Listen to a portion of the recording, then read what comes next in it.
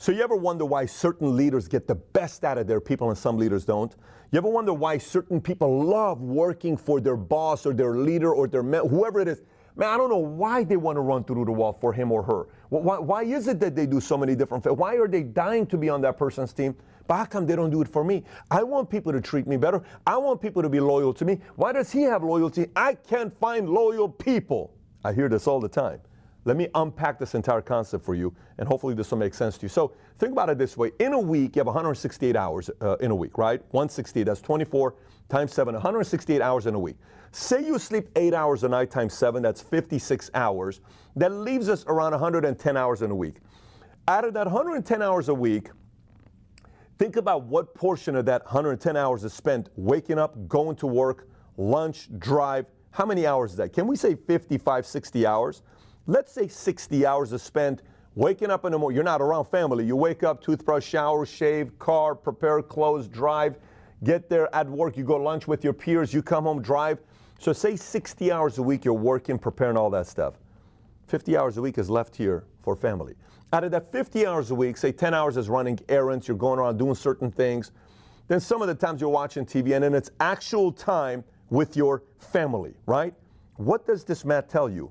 That the average person spends more time with the people they work with than their own family, which means your work team environment becomes your second family. Now, some people may say, well, that's a shame that people spend more time with their family than with their coworkers than their own family. No. If a person spends more time with their family than the people they work with, they're probably broke. I just want you to know this. The kids are probably not in the best place financially. This is why we go to work, to be able to provide for the people we love the most. So now, let's look at this. Families who have kids that are loyal to their parents and leaders who have coworkers or team members that are loyal to them, what do they have in common? Here's what it is.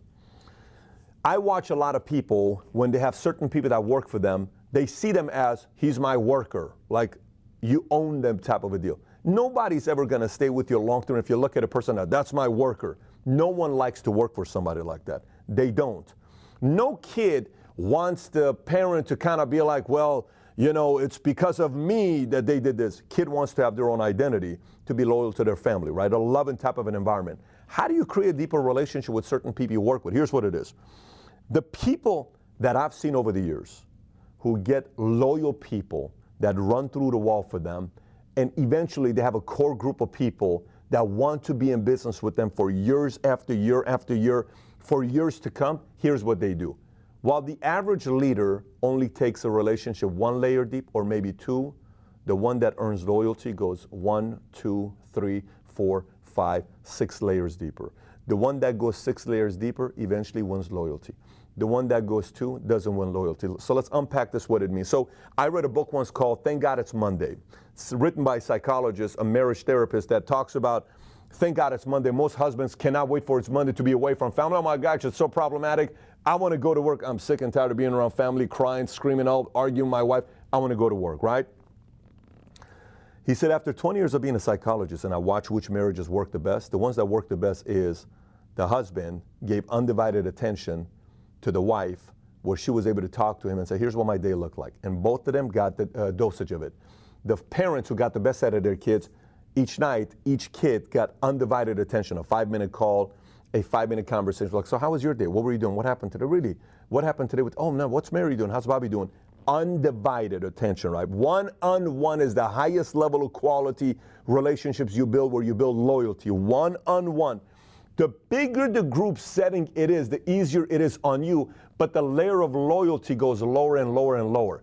The more one-on-one it is, smaller group it is, loyalty goes higher. So that's family. Now let's bring that to business. So if a boss works like this, hey John, how you doing? Great. Did you get your job done? Phenomenal. Great. Have a wonderful day. No. If I've never met the wife, if I've never met the husband, if there's not an environment where I get to know my at least direct reports, I want to know the family. I want to know who the kids are. I want to know what your goals are. I want to know what your dreams are. I want to take you out to lunch. I want to go to coffee. I want to spend some time with you, one-on-one. The more the layers go deeper and deeper and deeper and deeper and deeper, the more relationships you build. The more it's transactional, people feel it. You can't just fake it, by the way. People know when it's transactional, when it's just like, like this. And the more sincere it is, and by the way, some people are watching and say, well, Pat, I do everything right and I still can't find loyal people. Well, maybe you haven't done it long enough, and maybe you got to give a little bit more time, because it took me a couple of years as well until I found the loyal people myself that have been with me for decades, now 15 years. And how come they're not leaving? Because I understood they matter more than I matter. The priority has to be with them. I have to understand what's important to these guys. I got a call yesterday from one of my guys that they're having a challenge with. They're working with a certain client of theirs that's in New York. How do we deal with this New York client? Do you know them? Do you know the spouse? Do you know the kid? Do you know this? I don't.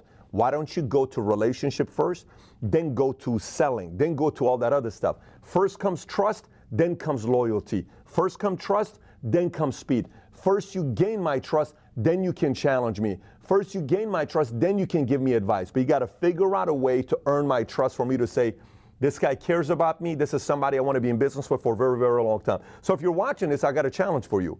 If you're watching this, you're saying, well, Pat, how do I test this out for myself? Make a list of the people that are the most loyal to you. Ask yourself, how many layers deep of a relationship have you built with them? Make it a list of the people that you value the most. What haven't you done with them? And what do you need to start doing today to make that relationship deeper and deeper and deeper? Do you need to put a barbecue at your house and invite them over? Do you need to say, well, can I take you out and my wife and your wife and the four of us go out to dinner together? Can you do something with the kids to have a, getaway, and they're just kind of having a party together at the house by the pool and hanging out, or going to a park together with the kids, their kids and your kids, and building a relationship together? The stronger these bonds get, you remember in birthdays, anniversaries, the stronger these bonds get, eventually you're going to look around and say, my gosh, we got a big group of loyal people, and your leaders start treating their teammates and their direct reports the same way you did to them. Now you got a strong team that's willing to run through the wall for everybody together, and the vision's becoming a reality. So if you watch this video, there was value for you with watching this video. I got another video I want you to watch. I made this video a few years back on how to create a kind of a company culture where people want to be a part of it. It's 24 different points on how to create a kind of a company culture where people want to be a part of. If you've not watched it, it's very thorough, very detailed. Click over here to watch this video, and it gives you how to create a stronger company culture at where you're working at. And if you've not subscribed to the channel, please do so. Have a great week, everybody. Take care. Bye-bye.